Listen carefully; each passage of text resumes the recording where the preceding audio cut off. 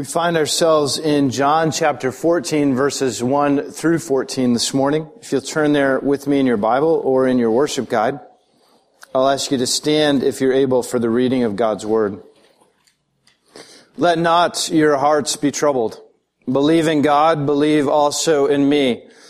In my Father's house are many rooms. If it were not so, would I have told you that I go to prepare a place for you?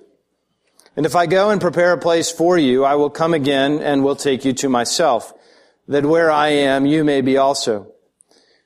And you know the way to where I am going.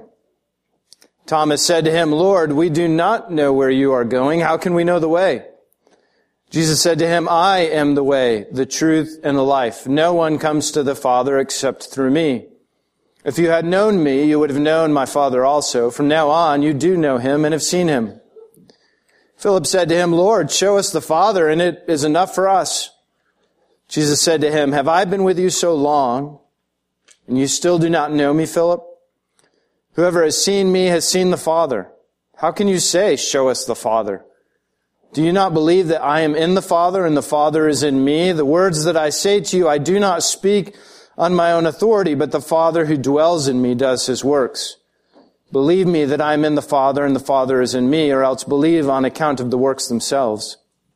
Truly, truly, I say to you, whoever believes in me will also do the works that I do, and greater works than these will he do, because I am going to the Father. Whatever you ask in my name, this I will do, that the Father may be glorified in the Son. If you ask me anything in my name, I will do it. The word of the Lord. Thanks be to God. Please be seated. There's a pretty interesting article in The Economist recently about the church in China. And I'm going to come back to speak about aspects of the article at the end of the sermon, but the article itself went through what it was like to be in China during the Cultural Revolution and where the church is now. The church has grown to millions currently in China and is undergoing increased scrutiny and some increased hearing by the Chinese government as a result of being larger and more influential than ever. The church used to be millions in China leading up to the Cultural Revolution. And when Mao Zedong took power, 500,000 or so Christians were pursued to death, and tens of thousands more were put into labor camps. And the church would say that in that generation was lost an entire generation of male leaders in the church. That's who they were targeting and pursuing, and the church was all but extinguished during the Cultural Revolution. I think that would be an apt time to ask the question, where is Jesus? In the midst of that kind of suffering and scrutiny and seeming abandonment, where is Jesus? It's a question that we ask in times of intense suffering or struggle, but it's a question that we ask at regular times as well. Sometimes simply when we open the Bible and read again the same old story, and we think, oh man, there's nothing here, there's nothing happening. Where is Jesus? That's a question at the heart of what's going on in our passage. You were here last week, and if you weren't, it doesn't matter.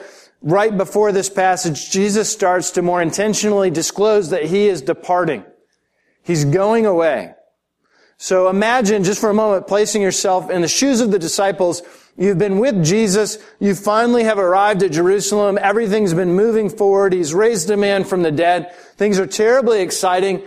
And suddenly Jesus says, listen, I'm leaving. Think about letting the air out of the balloon. You imagine the fear and the wonder and the disillusionment amongst the disciples. This is not how things are supposed to go. And Peter is so caught up in the moment. He says, listen, if you're going, let us go with you at least. Why won't you let me go with you? He says, I'll lay down my life for you. And Jesus says, actually, no, you won't, Peter. You'll deny me before the cock crows in the morning.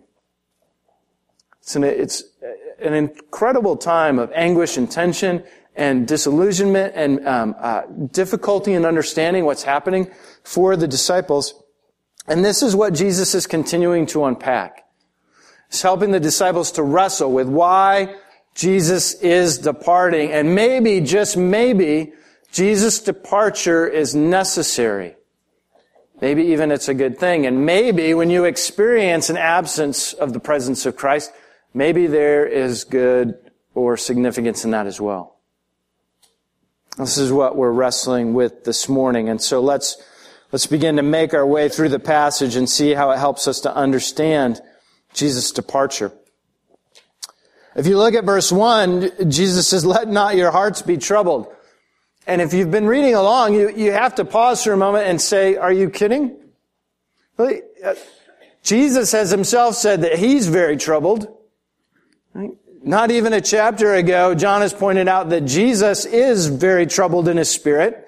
And here we start chapter 14, and Jesus is saying, "Let not your hearts be troubled." Well, Jesus, your heart is really troubled in the midst of all this. Why should the heart of the disciples, or the hearts of the disciples, not be troubled as well?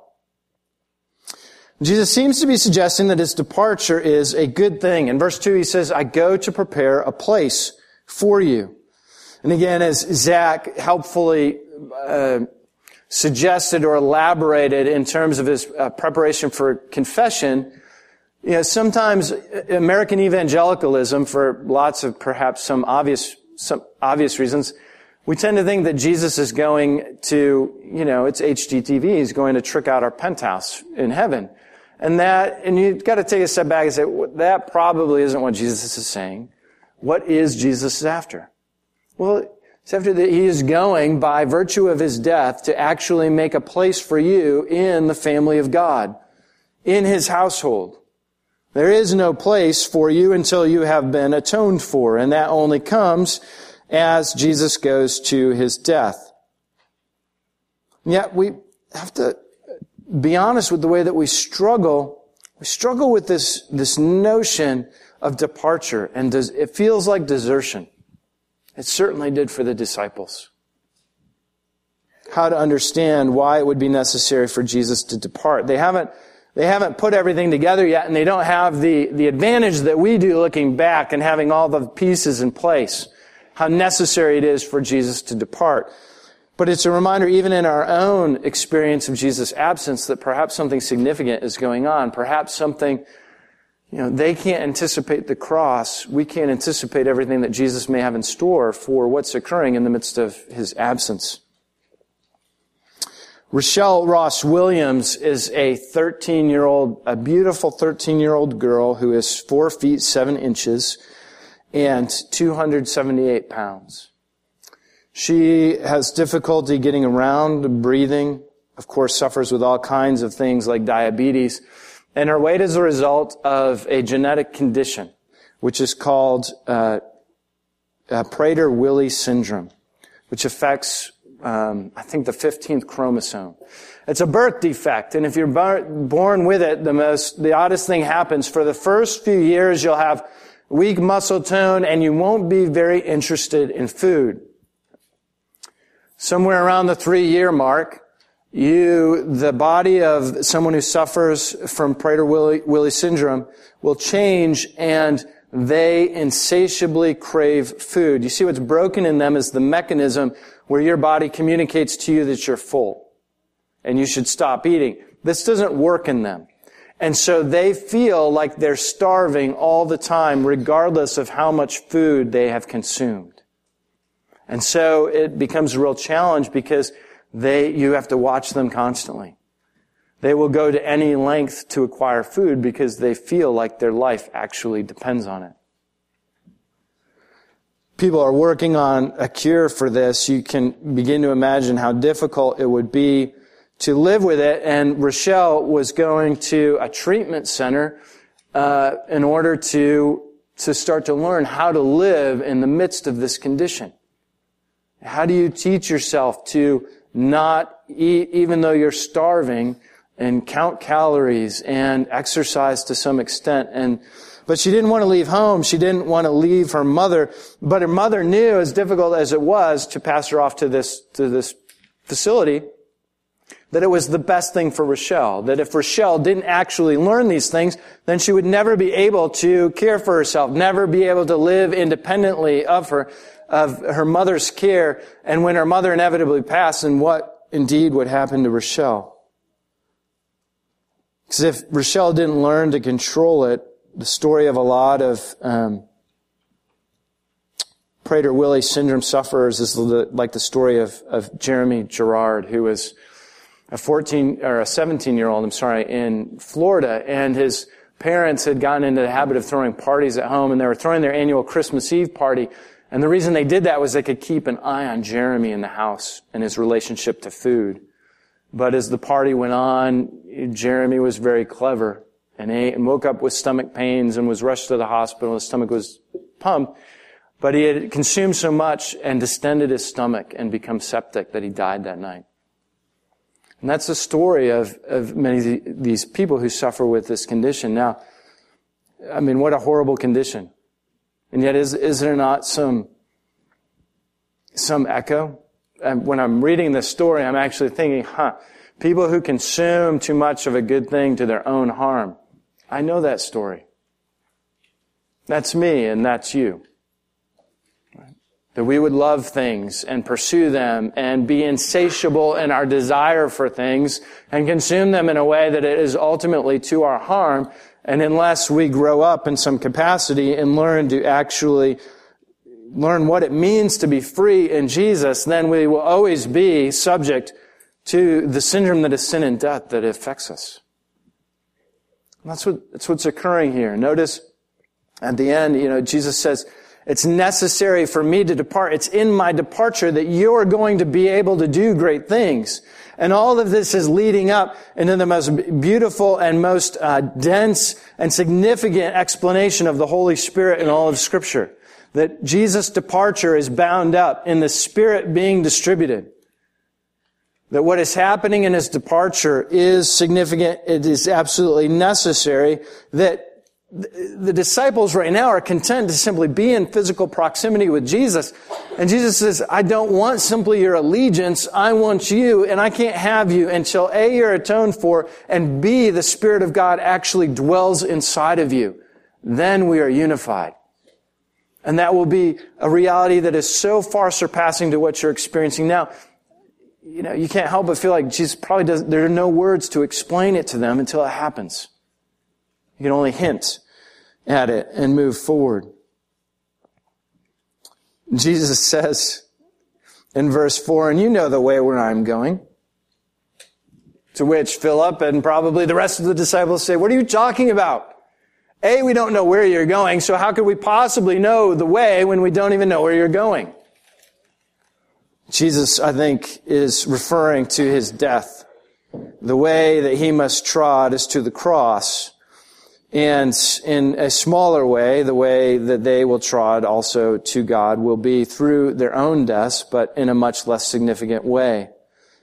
And so to their response, Jesus points up that the way for them is not so much through a death that offers atonement, but through coming and being unified with Jesus, as He says, I am the way, the truth, and the life. No one comes to the Father but through me. We live in a period of unrivaled emphasis on pluralism. Right? We can't say that there is one way to God because that would mean that other ways aren't true, and that would be too offensive and only leads to all the wars that we suffer in this world. Jesus, unapologetically, is being absolutely exclusive. There is one way to the Father, and I'm it. And as we're tempted to participate in any extent to pluralism, and by not participating in pluralism, I don't mean we go to war. But what I do mean is that if everything reveals a little bit of the truth, then that means we don't actually have the truth. If everything shows us a little way up the mountain or a little aspect of the elephant, means in our lifetime we will never have access to the whole elephant or access to the whole mountain. And if there is no true truth, there is no ultimate truth, then there's really no truth. We all have bits and pieces that are not giving us any complete picture. But what troubles me is that so often this kind of claim is, when it's conceived of as exclusive or talked about as exclusive, I think is understood in completely the wrong way. Jesus is Remember, the departure of Jesus is at hand. The disciples are struggling. Jesus is saying, this is necessary, and this is the road that we have to go down for you to have me and for me to have you. For me truly to be relationally the way, the truth, and the life to you. Everything to you. It is a relational statement more than it is anything else. Remember, the disciples are content right now with allegiance. And if Jesus left it there, it would have been so disappointing. Jesus wants them. Augustine has a famous sermon. It's called The Pure Love of God. And in it, he poses the most interesting question. He said, what if God came to you and said, I will give you everything that you want. I will make you eternal and powerful and rich and have all knowledge, everything. Nothing lacking except you will never see my face. Is that a deal you want to take? And Augustine says if you say yes, then you don't really love God. If you say no, then you're approaching what is to be pure, to know pure love of God. This is what Jesus is after, that in drawing the disciples into himself and going to the cross and then ultimately distributing the Spirit, he wants them to draw them into a relationship, a unity with him, and therefore a unity with the Trinity, in which we can actually aspire to the pure love of God. Where a love and relationship is not simply characterized by what we might get from God, which is where the disciples are right now, but that we actually get God. And this is what Jesus alludes to as he continues to move forward. He does what seems like a non sequitur. It doesn't seem to quite logically follow. But if we take a step back, I think we'll see that it fits quite nicely. He goes on to say that the Father reveals the Son. Look at verse 7. Jesus says, if you had known me, you would have known my Father also. From now on, you do know him and have seen him. And again, confusion. Philip says, Lord, show us the Father, and it is enough for us. Quit messing around. We haven't seen the Father. If you get the Father to show up right here, we're good to go. Right? That will be fine. We will be very content if the Father shows up. And Jesus says, whoever has seen me has seen the Father. How can you say, show us the Father? What do you think you've been looking at for 3 years? Who do you think that I am? As you have seen me, you have seen the Father. I and the Father are one. Now, why does Jesus go there? Right? Why does Philip want to go there?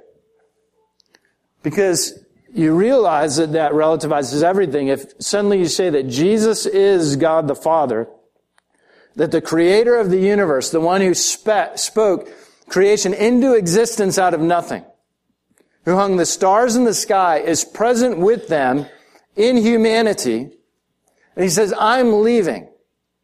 Right? You say, okay. That's not what I expected, and frankly, I'm a little disappointed, but you're the Father. You're the creator, and then I'm going to presume that your departure is going to be just fine. And they're wrestling with who Jesus is. The early church will wrestle with who Jesus is, but when you start to understand that Jesus is God, then you start to say, oh, well, whatever Jesus says goes. Whatever he may speak or require or suggest is suddenly the best possible of all possible routes or paths because he is divinity. If the disciples understood this, then the struggle, of course, Jesus can depart if he wants and everything will be accomplished. It's like when the Roman soldier, I'm not even sure if it was the soldier. Do you remember the story where the child is sick and the man Jesus comes to heal the child, and the centurion, I believe, I may be wrong in that, centurion says, I expected you to simply say the word, not to show up in person. Listen, I'm over a number of, regiments of soldiers, and I give a word, and my command is carried out without question. I never expected that you would come here. You could have given the command, and my child would have been healed. And what does Jesus say? Greater faith have I not seen in Israel. Why? Because he understands more than the Israelites did, who Jesus was. And this is what Jesus is getting at. If you understood that I was the Father, you wouldn't be worried. You would simply trust. Because everything is at my command and disposal. I'm the Creator. And this is what the disciples are wrestling with.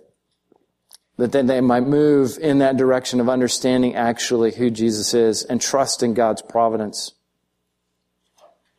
The result of this is quite astounding and somewhat surprising.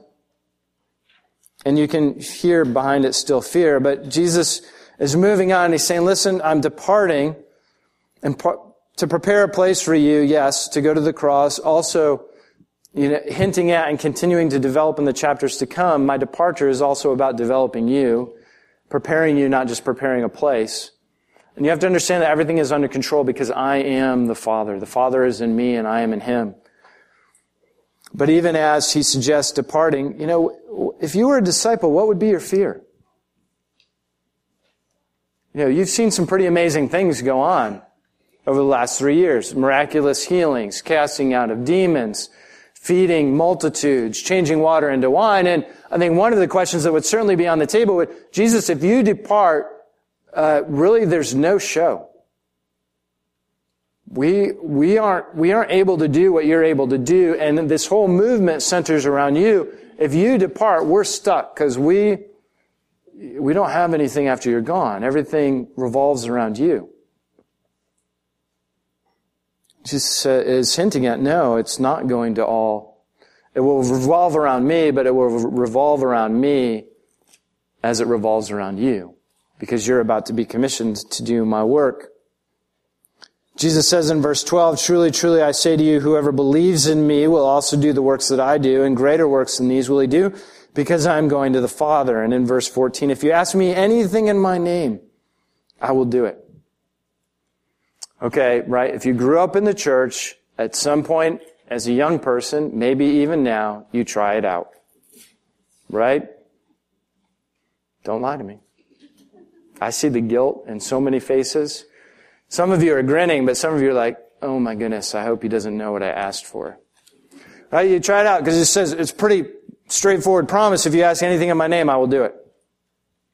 Well, Jesus, I ask you for a car, this car, in the driveway right now, in Jesus' name, amen. Or, Jesus, you know so-and-so, please make them like me. Amen. In your name, amen.